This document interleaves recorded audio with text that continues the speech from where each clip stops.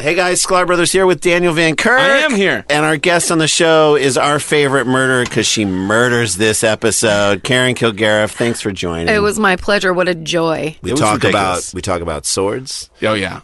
Sword stores. A guy who might have deserved to get attacked. Yeah. I'm not saying he did, but he might have. He's an athlete. Yeah. He's an e-athlete. That's all you need to know. That's all you need to know. And Talk then about Claudia and her life changes. Tiny Sasquatches. Tiny Sasquatches. And the Sheboygan Clogger. We need the town's help on that one. This is it. It is sword stores, Tiny Sasquatches, and the Sheboygan Clogger with Karen Kilgariff. You have to listen to this week's episode of Dumb People Town. It's the Starburns Industries Tape of the Month Club. 12 original cassette tapes delivered to your door. Each month, you'll receive a crisp new cassette tape of auditory delights made by some of the most funky and creative artists around. Featuring Dino Stamatopoulos, Natalie Palamides, Johnny Pemberton, Dan Harmon, future Ladies of Wrestling, Alan Resnick and Dina Kelberman, Dynasty Handbag, Jeff B. Davis, Rob Schraub, Lance Bangs, DJ Doug Pound, Kron, Open Mike Eagle, Ron Lynch, and on and on and on. Subscribe now. $13 gets you a crisp, unique tape in the mail each month. For $20, you receive a portable cassette player so you can listen to your tapes on the go. Here's how to order. For credit card customers, please call 747-888-0945. That's 747-888-0945. Or save COD charges and log onto the World Wide Web at d.rip/SBI-PRESS. It's a good deal. Feral Audio. You know what time it is, don't you? That's right. It's Drinky Fun Time, where we drink booze with some of the most interesting people at the coolest places around. So grab a drink, chill out, and enjoy the show. Yes, welcome to Drinky Fun Time. I'm Dan Dunn. With me, as always, the amazing and talented Emma Patterson. It's Hi, me! Emma. Yes. Hello. How are you? I'm really excited. I know I say that every week, but I'm really excited. It's good. Excitement's a good thing to have on the show. And, I mean, why not be excited? Look at the place we're in tonight. That's exciting too. It is. The corner door. It's the corner door. I believe this is Culver City. It kind of feels like Venice, but it's right. I think technically we're in Culver City. I think so, Yeah. but I'm British. I love that you always ask me this, though. Yeah. Where are we, Emma? But you live here. I know. You're acting like you flew in from England for the show. Somebody did, though, I think, but not you. Oh, don't give it away. But you live 2 miles from here. You don't know where we are. I don't either. So No, you're asking me. I like that about you. I think it's Culver City, Venice, whatever. Today, we got a couple guys on the show with us, and we are thrilled to have them. Should we just introduce them now? I think we should. Right? Yeah. Well, the first guy sitting over here to my right is a director whose resume includes the award-winning short film Common Practice. That's how I met him a long time ago, both when we were young lads. He did the big studio thriller And Soon the Darkness. He'll soon be filming a short called Residence. Is it a short? It is a short. All right, yes. which he's going to tell us all about in just a few minutes. Ladies and gentlemen, please give it up for Marcos Efron. Yay! Hello. Welcome. So good to be here. Welcome love you. aboard. Thank you. Also with us, sitting across and next to Emma, a fine young man from England, I believe. I picked up the accent. I'm pretty sure it's British. He starred in Nickelodeon's, is this House of Anus? No, what is it? Oh, Lord. House of Anus. Good start. You didn't think they put that? You would Already, not they've switched off and they don't even know what's about to happen. That is now never. That's going to be a part of my life for as long as I live. Would you like that's to never introduce gonna yourself? go anywhere. I can't begin to. Well, I'll help, shall I? It's called The House of Anubis, good sir. That would be the show. That would be the make Nickelodeon sense show. then on Nickelodeon. Though I must admit, right. we did make that joke once or twice whilst filming it. So yes, but please continue. House of Anubis. Yes, Okay. House of Anubis. He also played Lancel Lannister on a show you may have heard of called Game of Thrones. Yes, he did. Yes, and he will be starring in the aforementioned short film Resonance. Yes. Please give a warm, drinky, fun time. Welcome to Eugene Simon. Hello. Yeah. I mean, he's right next to me. They love you here. Thank you very, very much. I'm particularly excited. Yay! I'm glad to hear that. Well, I've got this lovely drink been prepared for me. This blood and sand drink, which is keeping me company too. Oh, that is our drink of choice today. You know, I chose the blood and sand because I was thinking Game of Thrones. Yes. And there's a lot of blood. Yes. In Game of Thrones. Yep. I believe there's only like 2 episodes where someone didn't die on screen, It's right? true. And then sand as well. A lot of sand. There's beaches. Well, and it depends which part of the neck of the woods you're in, but yes. Sand. And there's that thing on Game of Thrones. There was that deadly stuff. And the only thing that could neutralize it is sand, right? You remember what I'm talking about? Are you talking about poison or are you talking about wildfire? Are you talking wildfire, about wildfire? that's it, Yeah, there yeah. we are. No, my character was unfortunately a bit too familiar with wildfire. Oh, that's right. Something about spoilers. Yeah, I won't Yes. let anyone. Don't let this remember anyone. Yes, I was a little bit too familiar. Oh, that's with right. I was ready to talk about it. But I thought you were everything. Can we not do that? We can't talk about what you happened. know what? That season ended. That was forgive like, me here. it's done. Yeah. That's 2 years ago. If you People, haven't seen it switch yet, off if you don't want to know. get it together. We've officially put out a spoiler alert. But yes, and there's also the sand snakes who have a poison of their own choice, which is probably not this, but it's probably not as delicious as this drink. So Eugene, you were one of the few members of the original. I'm all nervous. I'm going to give something away. Hey, you know what? If you haven't watched Game of Thrones, turn off this podcast right now. Exactly. Okay, there you Sorry. go. I am warning you right now. Turn it off. Let's do it, guys. Okay. Let's go balls deep. And There now we go. go. So Spoiler now alert. you were one of the few members of the cast. You were there from the beginning and made it all the way through season 6. I did. I started off as Lancel. Lancel Lannister was his original name. He later became Brother Lancel, but his original role was Squire to Robert Baratheon, and he would prepare him for any boar hunts that he'd be going on. Yeah. And giving him wine when he needed it, which is plentifully. And incidentally, I can't help but notice, I'm looking right behind you, Dan. I'm seeing a lovely bottle of Game of Thrones red I brought wine. some Game of Thrones Which I have wine. to tell you, my impulses are telling me I have to serve it to everyone. But yes, Okay. You can.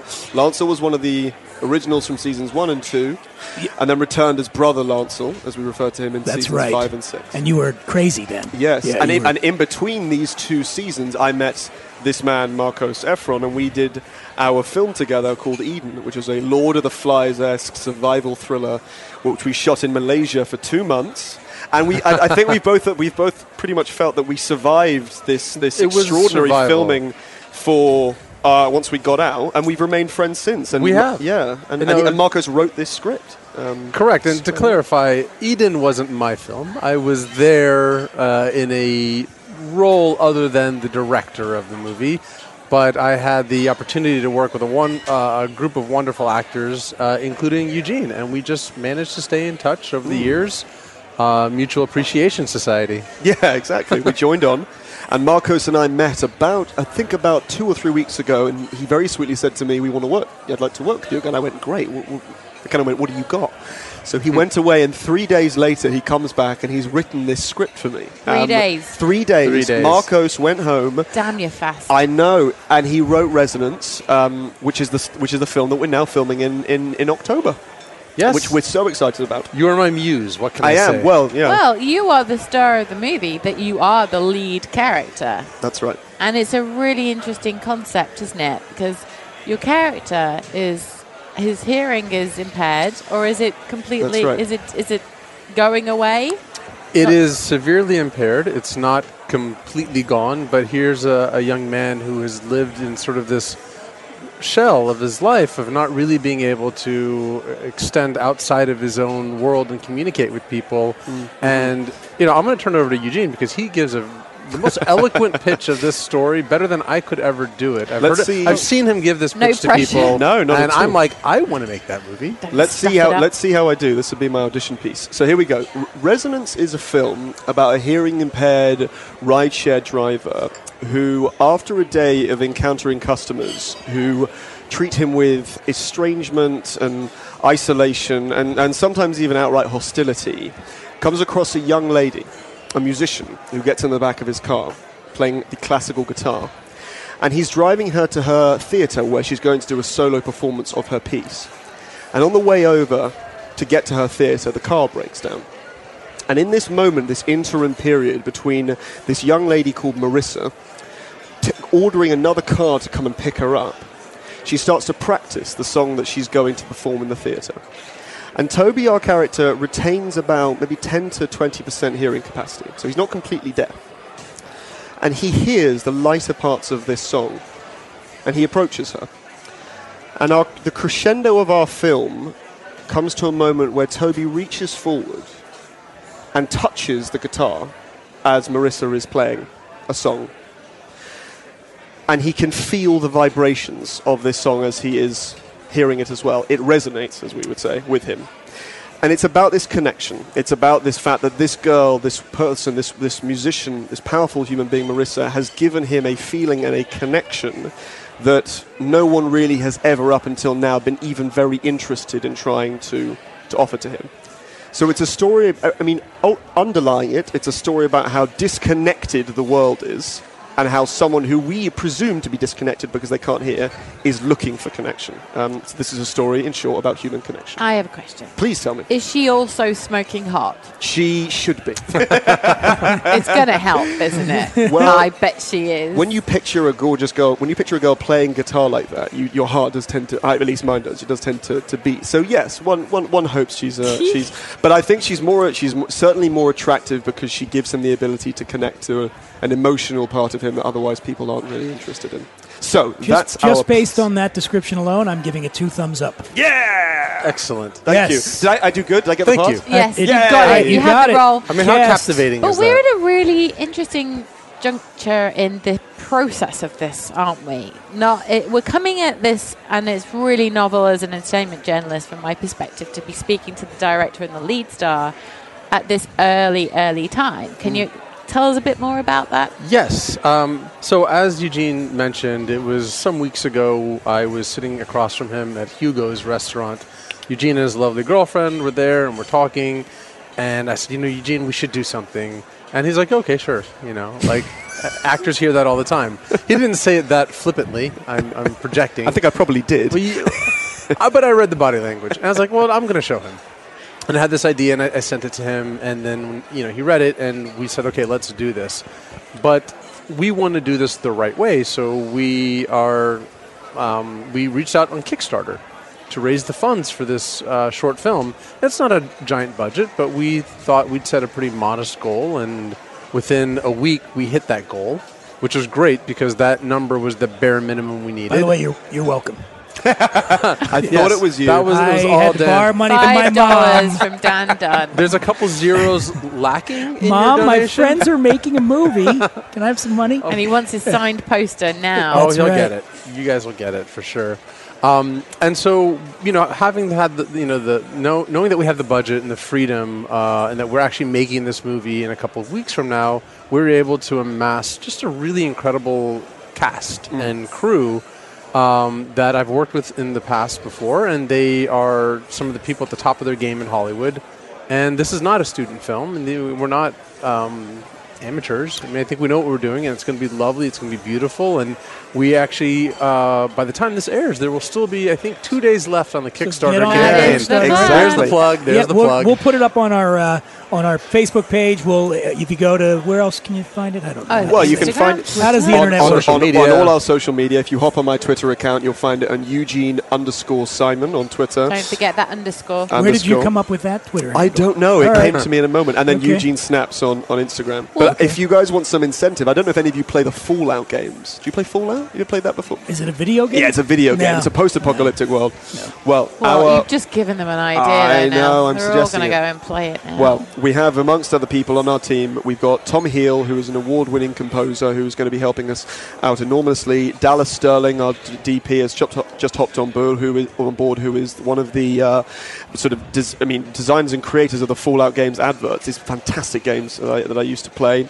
Elliot and Bruce are BAFTA-nominated sound designers. We've got Jill Bogdanowicz, who is Clint Eastwood's personal colorist. So yeah, we're set up. We're ready to rock. We've got the best of the best. We're very Absolutely. lucky. So we'd love to people to How jump on long board. does it take to make? How long will you be actually in filming this thing?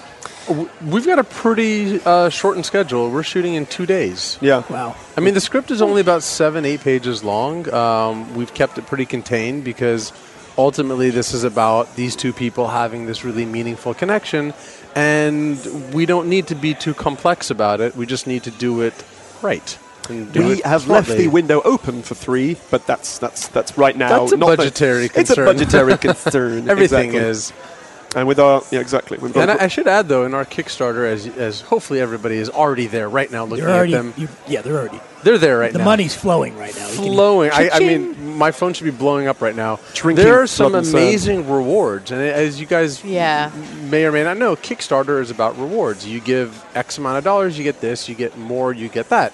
And if you like Game of Thrones, if you want some swag, if you want to hang out, if you want to drink with Eugene. Wait, that you you can drink. You're you can take Eugene on a date. Actually, I'm sorry. Do you know about Game of Thrones fans? They are nutty. They're amazing. I was worried when you said that he had a girlfriend. I thought, oh God, there's women throwing themselves off bridges right this second. No, but this is a really, really important point that you're bringing up. And Kickstarter is not just, like you say, for students and people starting out. It's a really, really brilliant service where everyone gets something. And I think we should cheers to that. Yes, let's raise our blood and sands. Raise your blood and sands. And to our producer Bo. Yes, and to our producer who sat with us, to Chrissy Chow, thank you very much indeed for coming as well. To Christy, thank you very much indeed. Cheers, guys. By the way, I got sidetracked earlier, which happens all the time on the show. But the Blood and Sand, the cocktail that we are focusing on today, I did mention I came up with it because of the game. I didn't come up with it. I didn't invent it, but I decided to do it on the show tonight. We have this. This drink is named after a movie as well, a 1922 bullfighting movie starring Rudolph Valentino. Blood and Sand. Yeah, and it first appeared in the Harry Craddock, who's a famous bartender. He had the Savoy cocktail book. That's where the recipe for this drink first appeared. And just so you know what's in this, if you want to do it, it's equal parts. So about 3/4 of an ounce of blended scotch, sweet vermouth, cherry hearing, and fresh orange juice.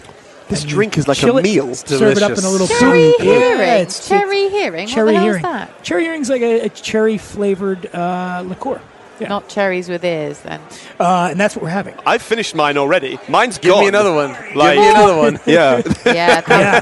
We need some more. So, this is a delicious one. And as Eugene mentioned, in a little while, we're going to be trying the Game of Thrones wine. Don't laugh. Why are you laughing? I'm not laughing. Well, I'm going to have to say more wine, Your Grace, every time I offer it to one of you. That was that your first okay? scene? Was Yes. that one of your first scenes? I think it was. One of the first scenes I thought was when he was trying to put the armor on, Yes. right? Robert Baratheon. There's still this kind of ongoing joke that Lancel never quite found the breastplate stretcher.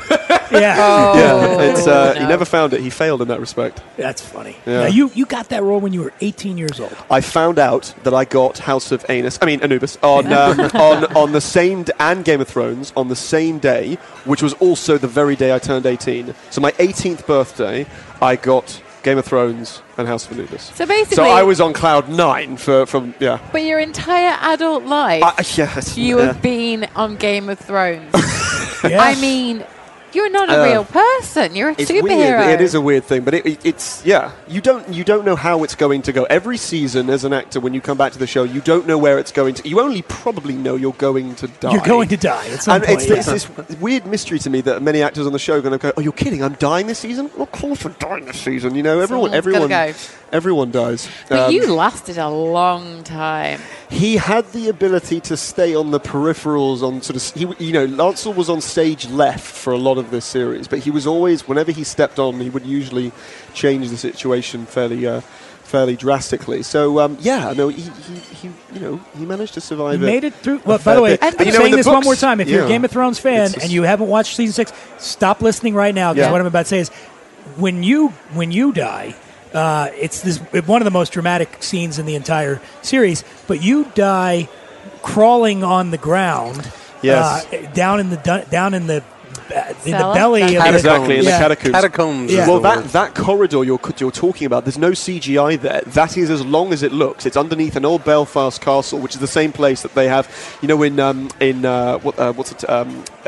the Stark keep Winterfell. Winterfell. Thank you, Marcus, very much for telling me about my Wow, got a real fan over there. In winter, it's the same Maybe. corridor they use in Winterfell, and it's also full of bats. So guess what I was covered in as I dragged myself along the little ground? guano, little bat Guano. I was covered in fake blood, my own sweat, and yes, I was covered from head to toe in bat feces. That was my last day on Game of Thrones. Sweat, What a way blood, to go. and shit. That was my last day. I could not have been happier. What happens when it's your last day on Game of Thrones? Everyone's had one. It's, do you know, you do. There's a pretty quick turnover. You are kind of, Out. you know, that kind of the hats come out for about 15 seconds, and then Everyone, off yeah. you go, Otherwise because they've you'd be got to having move on quick. 'Cause farewell party every day. you do, Do yeah. you, Everyone do you goes. keep in touch with anybody from the show? I do. Isaac, who plays Bran, I keep in contact with. Actually, I think I tried to see him the other day, but we didn't just about miss pass. But yes, no, I do. I keep in contact with.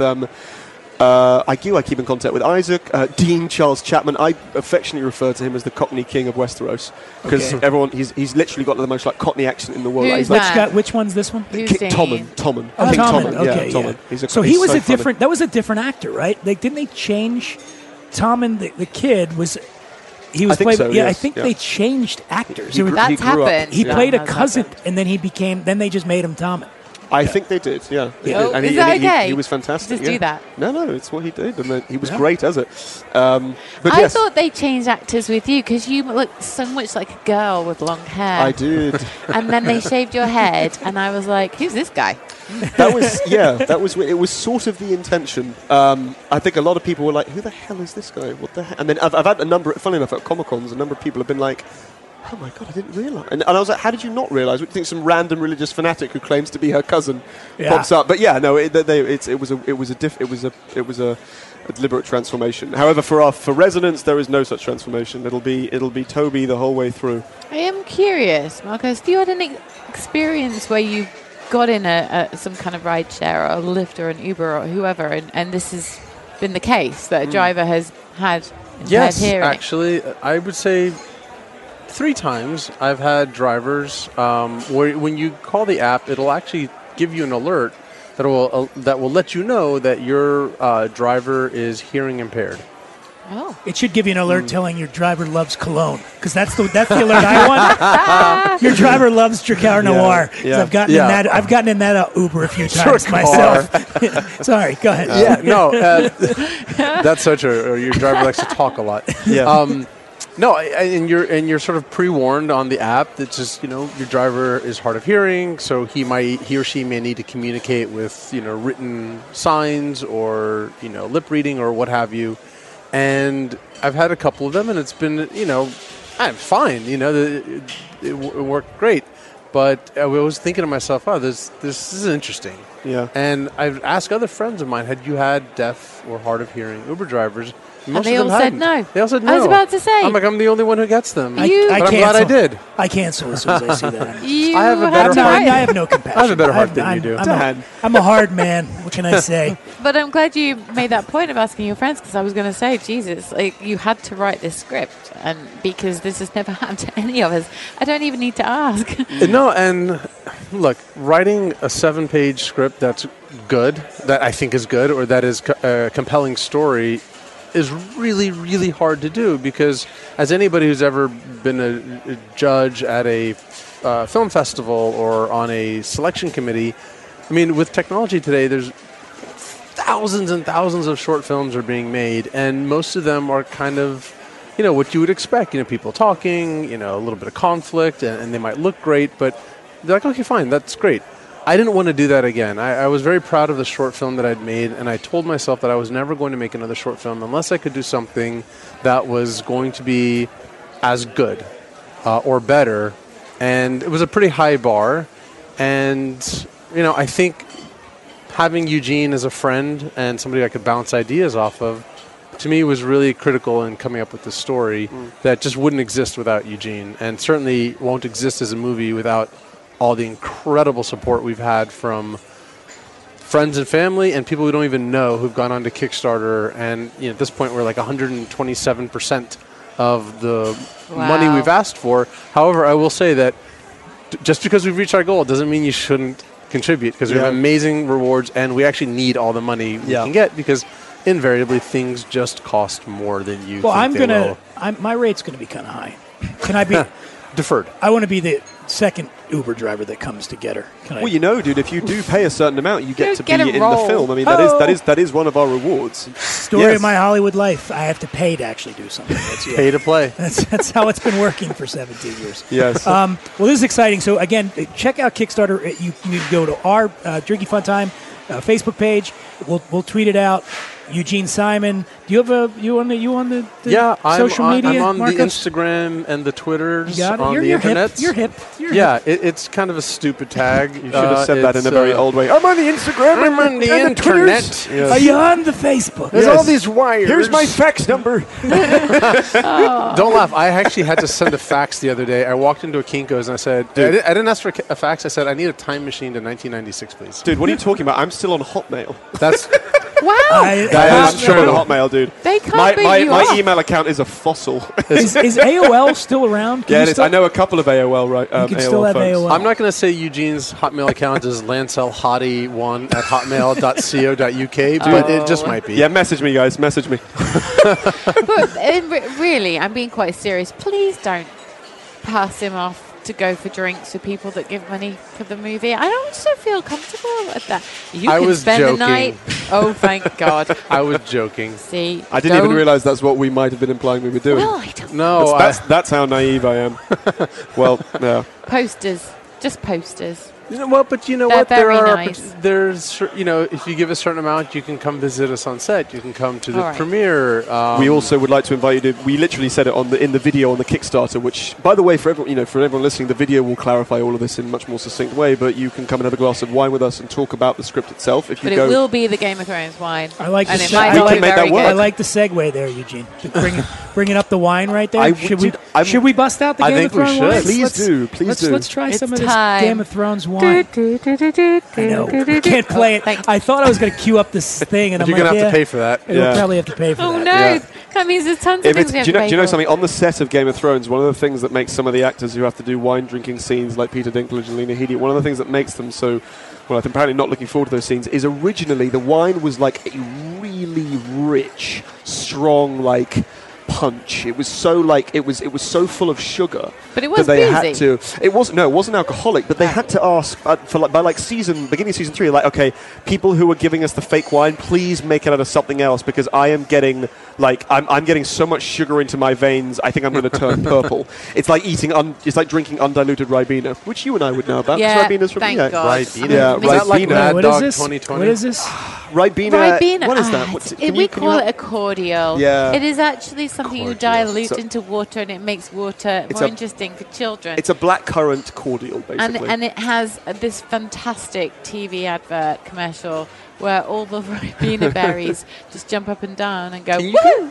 Yeah. Can you guys just say advert and whilst and things Yes. like that Yeah. all night Yes. long? But can I, since you're the since first, the only Brits, you're the only Brit Let's we've ignore ever had. America for a second. Let's try the wine. Yeah, here's the wine. This is Game of Thrones. This is the red wine, and it's from Paso Robles, I think. Everyone here be in- honest. No one be... Yeah, no, we can. 7 blessings. Okay, Cheers. cheers, cheers. Cheers. What you're getting... Oh, he's sucking it through his teeth. Ugh. Oh, that's what I gotta do. Oh yeah, I gotta make. People like when I make this noise. Oh, Oh yeah, That's a very sexy well, I sound. have to say, this isn't bad. This is the blend, isn't it? yeah, it's pretty good. Because Game of Thrones did 3 wines. It's a Chardonnay, which I have sampled, and it's really buttery, and someone described it as tasting like popcorn.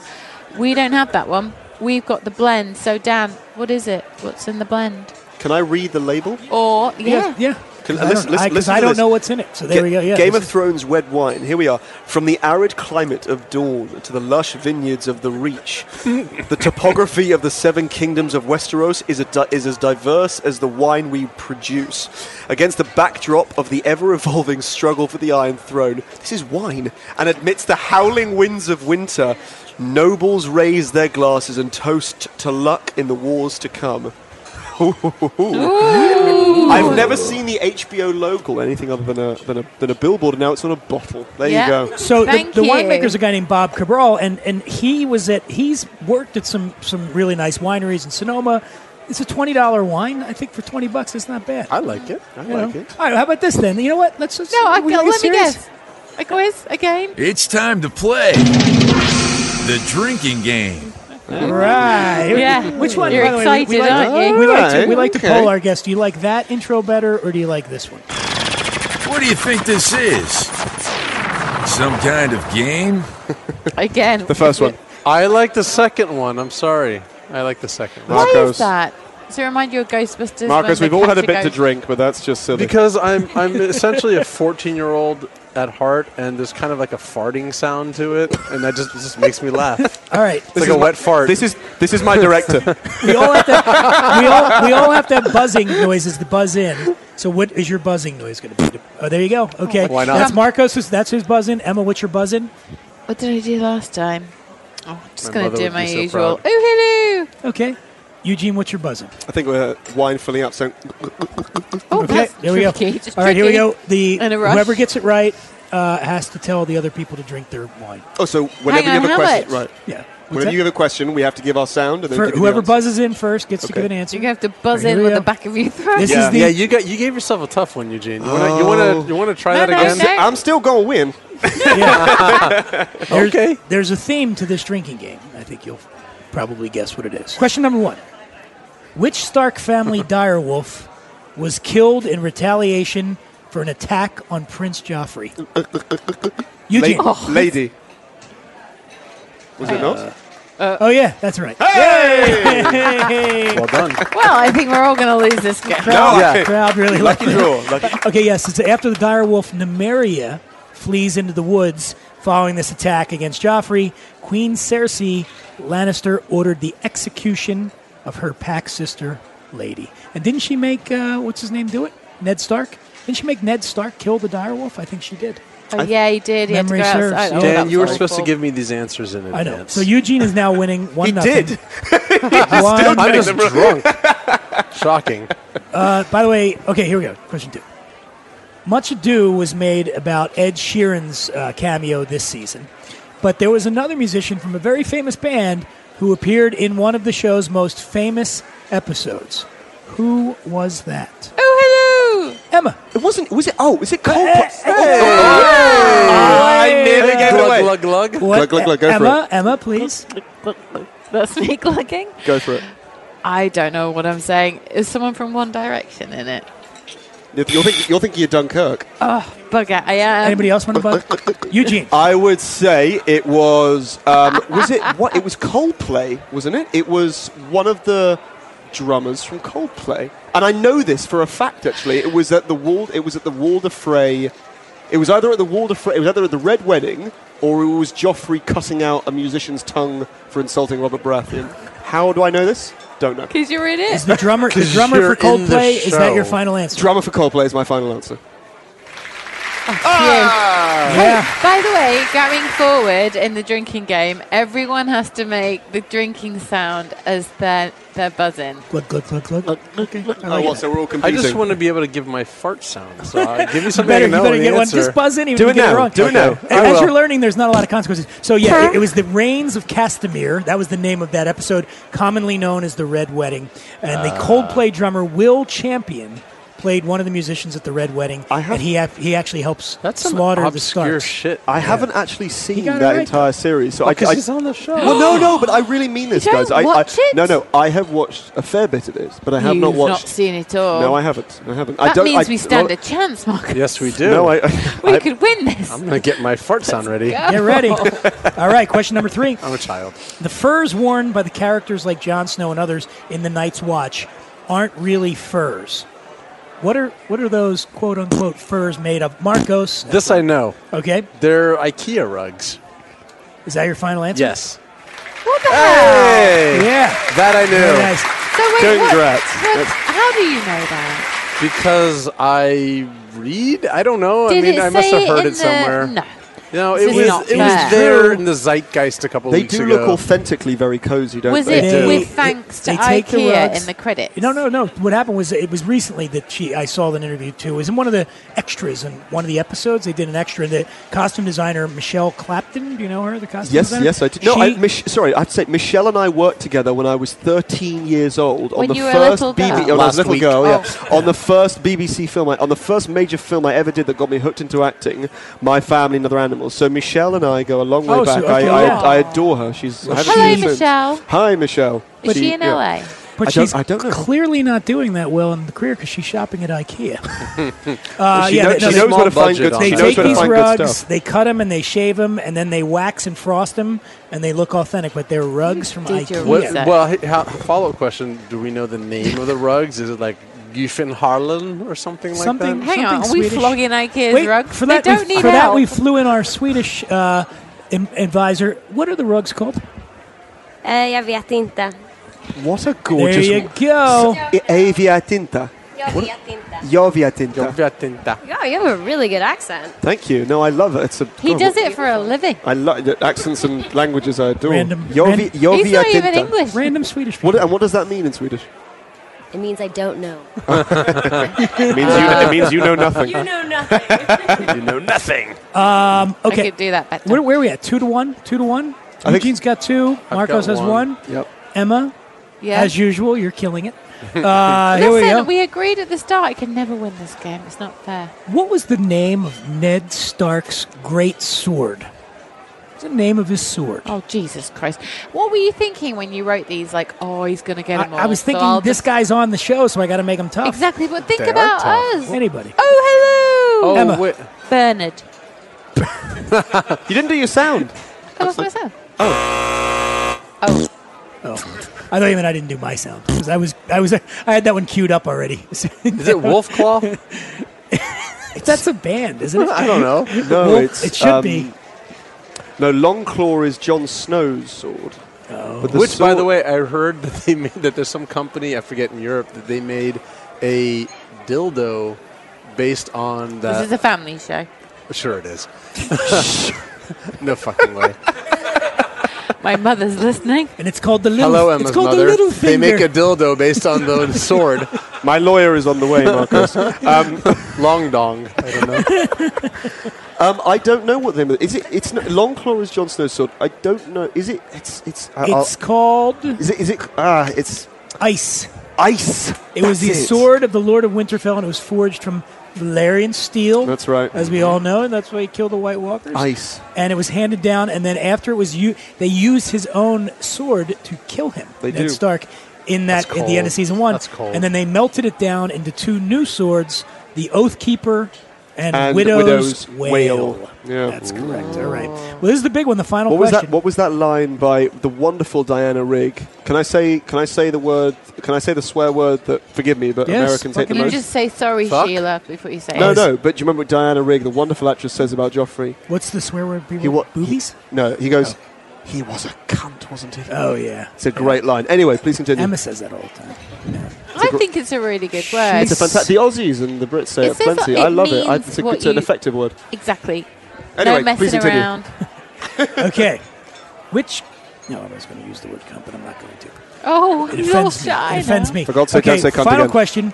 Who shoots the flaming arrow that subsequently destroys Stannis' fleet in Blackwater Bay? Eugene, I was there. Bronn. are you sure? Is that your final answer? Yes. Oh, you paused. You were there. Yes. You were damaged goods after. Yes. I was damaged goods. That was the end of my haircut. That's when you went from small Yeah. lady to big man. Oh, thanks. I think It says you it- did both really well. Oh, that's very kind too. It says that after Tyrion gave him a signal, and Bronn shoots this flaming arrow into a trap of wildfire. Do you know, I have to tell you guys, sorry, please continue, Yeah, no, but that's- that day when we were filming that scene, because it's such a good story, it's very brief, but I'll tell you, that was done in a torrential rainfall lake at the bottom of a quarry, so that it rains so heavily in Belfast that a natural lake occurs. The water is filled with salt, so it's -2 degrees without freezing. When we filmed that entire battle sequence, the Battle of the Siege of Blackwater, 200 extras were hired to be Baratheons, another further 150 to be Lannisters.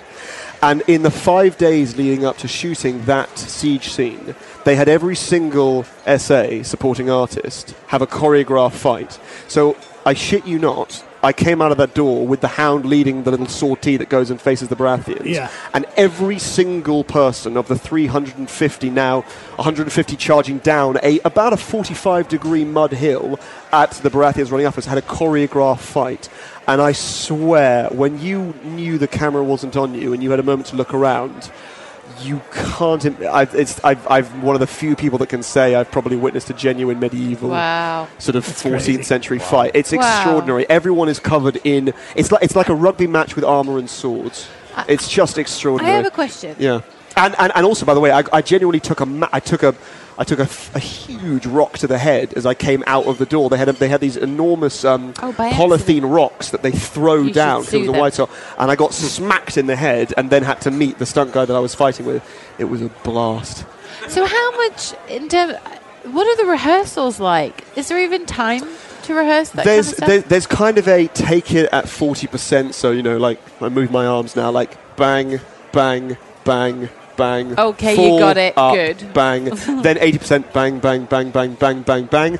And then a dress rehearsal, but they'll film it. They will film it just in case they get something golden. And then they'll go, right, everyone, take your adrenaline and get out there and kill each other. So a lot of what we see might be rehearsal stuff because it was good. Yeah, no, there is. There was a lot of used rehearsal stuff from that scene. Can I say, Eugene, you are inspiring me to write a 500-person battle scene for Resonance. Can I ask Eugene one last question? Yeah, you can if ask you as many could questions tell, when you were 18 and you found out you got this role on this TV show called Game of Thrones.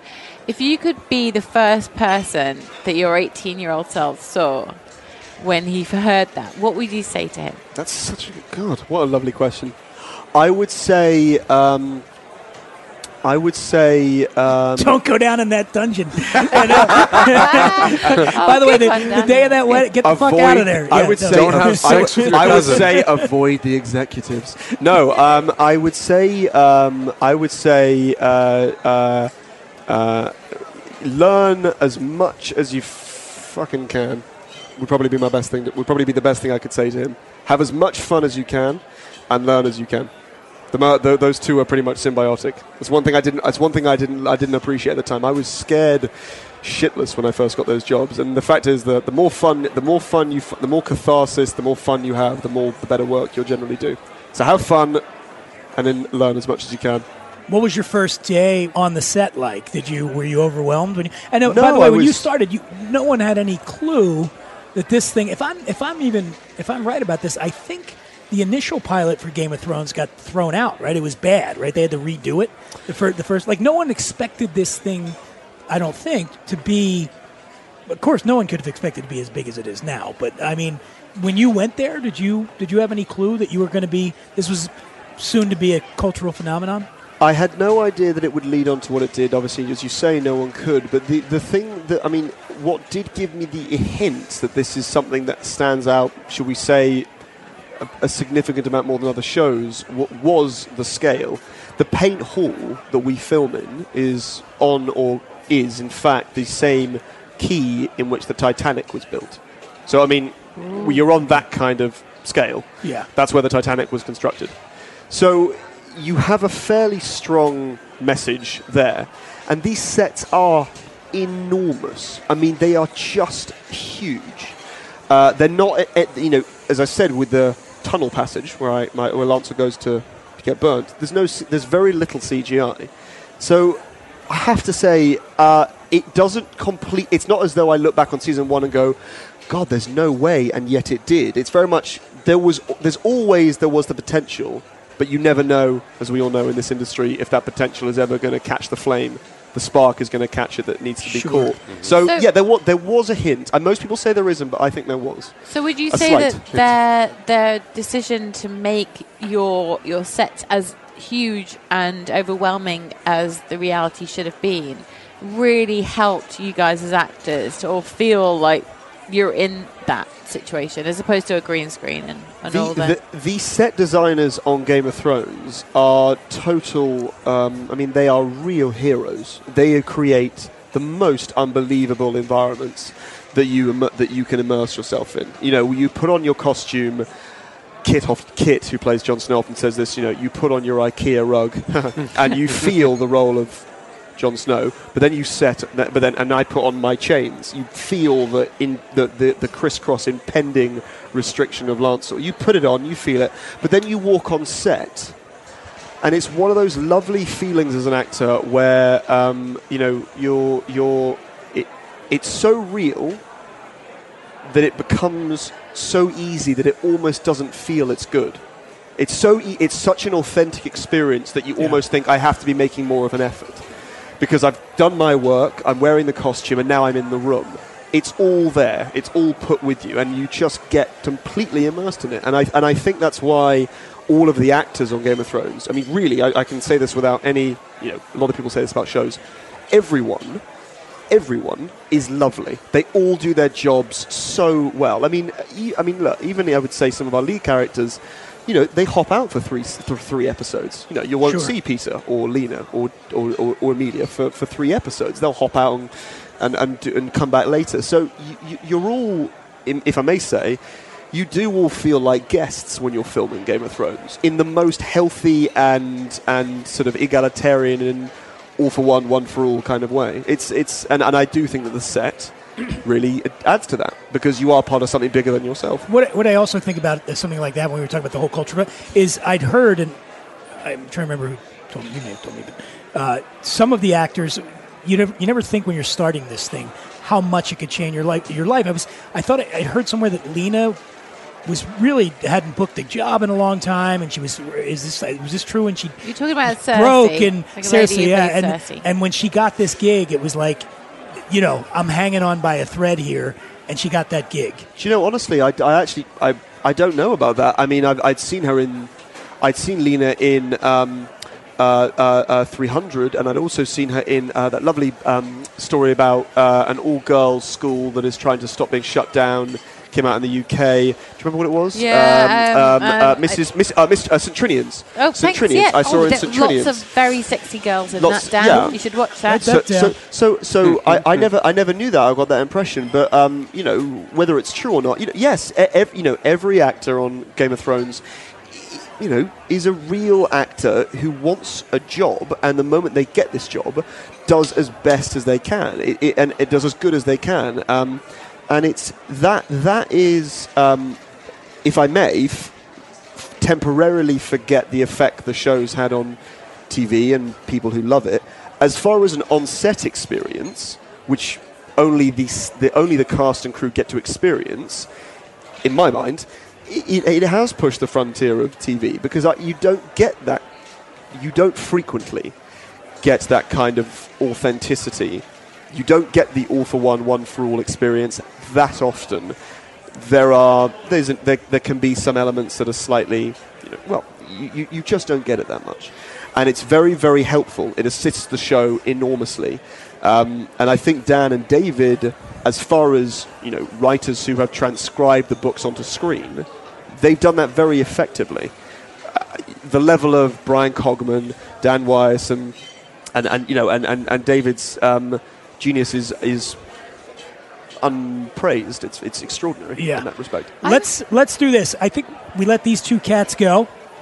We take a break or something. Then we come back. We do a booze news. We have a very famous bartender here in L.A.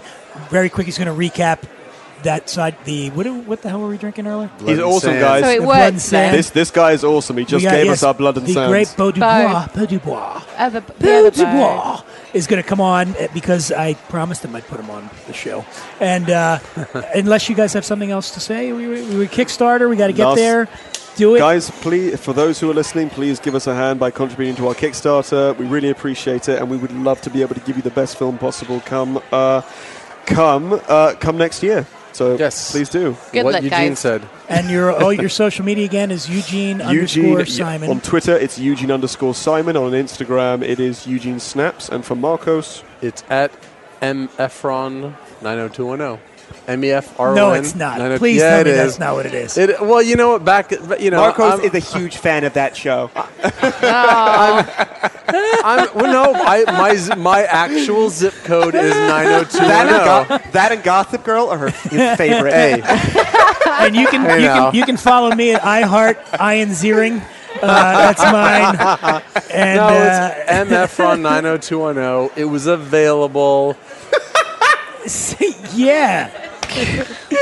So is herpes. It doesn't mean you go out and get it. You know what I mean? Come on, Marcos. This is LA. Come on. Pretty much everyone has it. MFRON 90210. So, once again, thank you, Eugene Simon, Marcos Efron. The film is called Resonance. Go to Kickstarter right now. Kick in a little bit. Be part of this thing. I think it's going to be fantastic. Seven blessings, folks. And thank you very much. Guys, thank you very much. For coming on. Thank you, guys. Oh, the crowd loves you. The crowd Oh, my loves God. you. The love.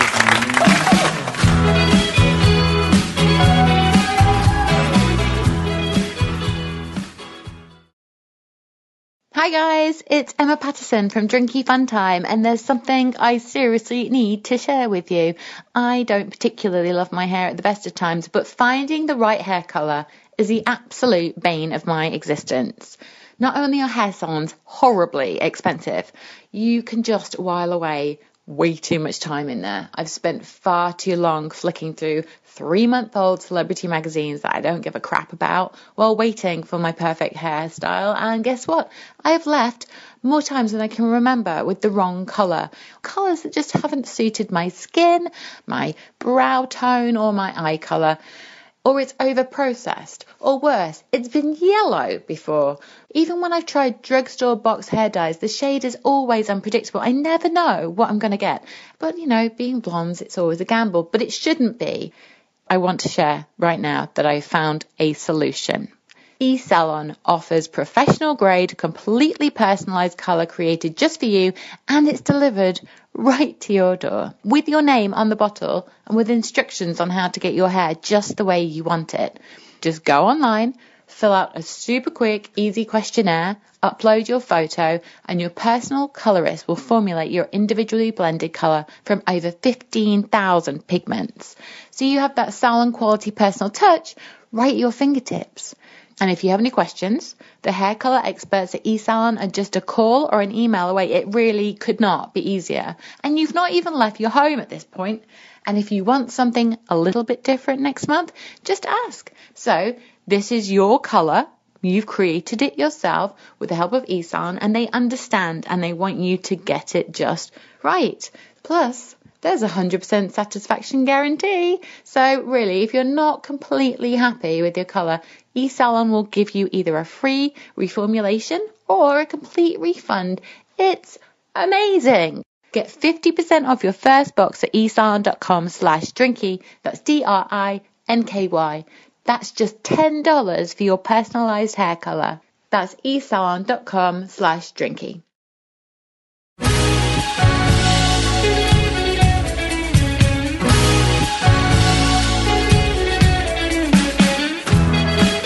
All right, well, we're back. I think we must have taken whatever that was we just listened to. I loved it, and buy it or go see it.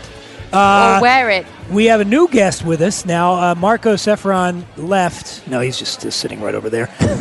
But first up, Eugene Simon decided he did not want to leave, and so he's still here. And we're glad you're still here. Bless you for keeping me. Thank you. And also joining us is the man who is behind the beverage program here at the Corner Door, and he is truly one of the best bartenders I've ever met, and I've met some good ones. Ladies and gentlemen, please give it up for Beau Dubois. Beau! Oh, God, guys, thank you. The second Beau. Ah, here we go. Oh, look, the Thank you, crowd guys. won't stop. No, just keep going. It's okay. So, Beau, thanks for having us in here today, and, Of course. and for making these lovely drinks. So earlier we had the Blood and Sand. I tried to describe it. I'm sure you can do a better job describing the Blood and Sand. Yes, the Blood and Sand is a newly popular cocktail. Probably about like 2009, it came into some kind of new attention. We've got a blended Scotch sour with a little bit of cherry herring, sweet vermouth, and some orange juice. And I it's know delicious. about that cherry herring. Tell Emma about cherry herring. Okay, so cherry herring. Cherry herring is made by macerating Danish grapes with a neutral grain spirit, and then it's aged and matured by adding sugar during the aging process. There you go. Just like I said, with cherries. There's no cherries involved in the cherry herring? There's definitely some Danish cherries involved. And then now you made up a little something different here, though. This is not a blood and sand. Oh, no. So we've got our milk punch here that we're serving for Cornador's newest menu, the Alice in Wonderland menu. This is the Drink Me Punch, is an English milk punch. Oh, thank you. You did it because we have the English people on. Thanks from us. Of course, guys. Thanks from me and Eugene. Just playing to the crowd. Yep. But it looks like a perfume bottle. Yeah, so we've inside of a bowl of ice. That's right. So we've got a little bit of a play on Alice in Wonderland. Drink me, eat me, grow taller, grow smaller. But a mug punch is one of the hardest cocktails in bartender history to make. And when it's right, it's just right. Do tell. What do you have to do to it? Okay, so first you start with a punch base. Punch is a Hindi word. It means 5. Okay. So sour, sweet, weak, spice, and strong. Okay. So strong obviously comes from your alcohol. Sour from your citrus. Sweet from your sweetener. Spice from different spices like allspice, cinnamon, star anise. Weak from the water. So all of these are added together, and then after they've had enough time to infuse, which is usually about 24 hours, it's infused with milk. So why milk, though? Why? So milk doesn't sound like a thing that comes natural to a cocktail, right? You've never had a cocktail and thought, I wish there was some milk in here? Dairy product cocktails do sound quite good in theory. Okay. Yeah, so basically the milk reacts to the acid, the lemon juice, the lime juice, or the grapefruit juice or orange juice that's in the cocktail. In this case, a lot of lemon juice. And it becomes a filter. It reacts and coagulates and filters all of the solids out of that cocktail. And when it goes into the milk, it looks like puddle water, honestly. Yeah. And when it comes out of the milk, it's clarified. And so the best way to imagine is it goes in there like a bag of daggers. No, it goes in there looking murky and milky and bleh, and it comes out looking like water. Exactly. No, yellow water. It looks like pee. But all that flavor is compressed into one like ball of perfect balance.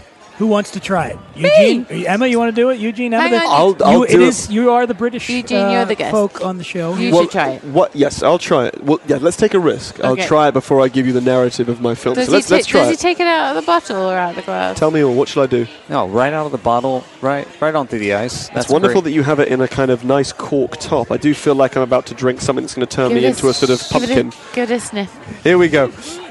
Good luck. Good luck, everyone. All right, Eugene's going in. Milk punch. And that is absolutely delicious. God, I wish I had the vocabulary. I'm so bad with vocabulary. There's a light syrupy, citrus, sugar, and lemony element to it, but it's also. Here we go. One more time. I'm gonna pretend that I'm more eloquent than I am. One more time. Here we go. It's. I don't know. Try, Emma. Is it like Emma. heaven? Well, try to add more adjectives than I have, because I don't know how else to say it. It's just a citrusy, sugary, lemony, limey goodness of joy. Tastes like health. It does, doesn't it? There's It's healthy. nothing in this. It does. It It tastes does. like good morning. Now you can go for a jog. Yes, it tastes like the fountain of youth is giving you your breakfast. I'm going in again. It's so hard, isn't it, to describe when someone says, "Do you like this wine?" You know, if someone says it's got a kind of blackcurrant velvety taste, every time I hear someone describe wine, I love them for the vocabulary. Yeah. I just can't do it. it's really good. And you know what? Oh, stop. From the Drinky Fun Time News Desk, here's Emma Patterson with Booze News. What do you got for us on the news front, Well, Emma? I just wanted to keep it light and relevant. You know how I do. Sure, yeah. And since the Oktoberfest is right around the corner, Adidas, I don't know whether I'm saying that right back home. Adidas. Let's say both. Whatever. They have brought out a limited edition Oktoberfest sneaker trainer. Whatever. To help beer lovers prepare for the 3-week beerathon and their inevitable mishaps that the event may bring. And by that, I'm talking about the Adidas Mushon Oktoberfest. That's the name of the shoe, by the way. It's their latest addition to footwear. Now, hold on. Don't switch off. The reason they're doing this is because they have used a premium leather material. It's a special DPBR coating, which stands for Durable puke and beer repellent. Full stop. yes. It's stitched on the on the Puke-resistant side. shoes. Exactly that need those is Prost, which means cheers in German, and each pair comes with a matching 1 litre custom beer mug. You are welcome. Go out and get your Oktoberfest Adidas shoe today. Wow. Prost. Well, I think I know what I'm going out and buying as soon as I get out of here. Puke-resistant shoes. I could have used them on Friday night, that's for sure. We need those more than anyone. That's it on the Booze News? That's all we I got? have one more piece of news. What is it? Richard Branson, during the hurricane, decided the best and safest place was to be in his wine cellar. And it turns out he was right. It's very, very safe down there. It's underground, and all of his family spent the whole hurricane last 2 days in the wine cellar. I wish so I would've- everyone back home needs I would to like get to a spend wine a hurricane cellar. in Richard Branson's wine cellar. Yes. We did forget one more piece of booze news. It's not really booze news, it's just news. Eugene was going to mention a movie, another film that he did. What is that movie? Thank you very much for letting me talk about it. So, the film that I'm about to tell you about is called The Lodgers.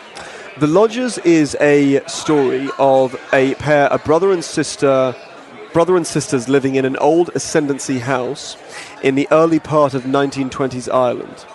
And it is the story of how these two twins are united by a curse that has left them in this house since they were born on their own, without parents, haunted by beings that live at the very base of this enormous house.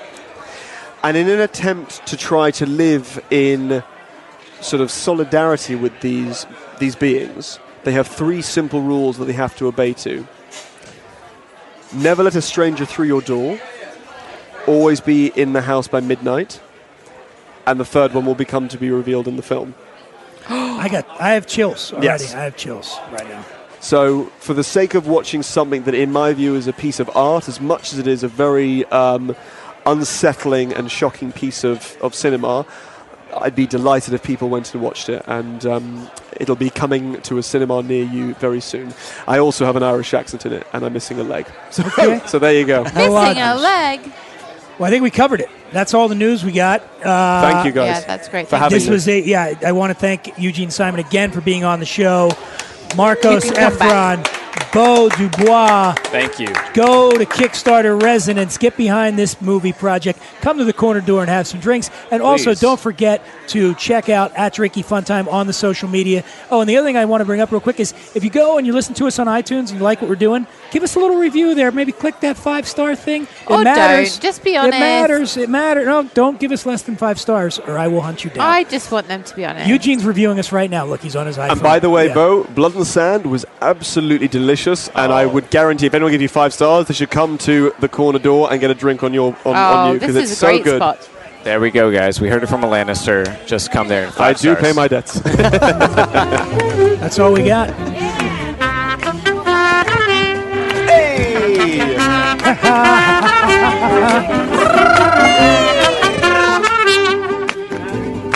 Drinky Fun Time. Drinky Fun Time.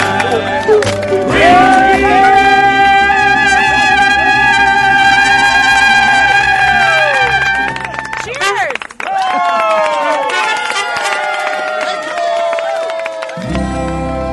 Feral Audio.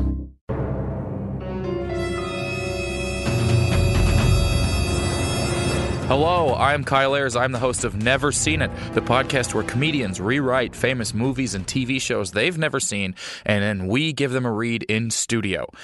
This is a clip I want to play for you guys from an episode where Langston Kerman rewrites Scarface. He's never seen it, but he wrote a script based on what he thinks he knows about it, and here's a clip. Give it a listen. All right, Scarface, The New Frontier. Interior, happening discotheque. Remember when we called clubs discotheques? LOL. The 70s were crazy. Night. The crowd bustles with young, hot Mexicans who are supposed to be Cuban, and all are dressed in butterfly-collared shirts and pants that look like Jinko jeans, and pleated khakis had a really weird baby. There's sex in the air, and Poppy wants a whiff. Oh my God. Scarface, 22 to 45. Like he's a television audience demographic. Devilishly handsome, not even a little bit Italian looking, so get that out of your dumb brain. Walks through the crowd with the confidence of a man who's going on MTV Cribs with the Yin Yang Twins one day. Does he actually have a scar on his face? Fuck no. Why would you even ask that? That's not important. What's important is that he is not at all a problematic stereotype and that he has come for his cocaine. As he approaches the red rope of the VIP, pronounced VIP in Spanish, Oh my God. he spots his dear friend who is almost certainly going to become his enemy by the end of the film, Smooth Skin. Scarface yells out his signature line.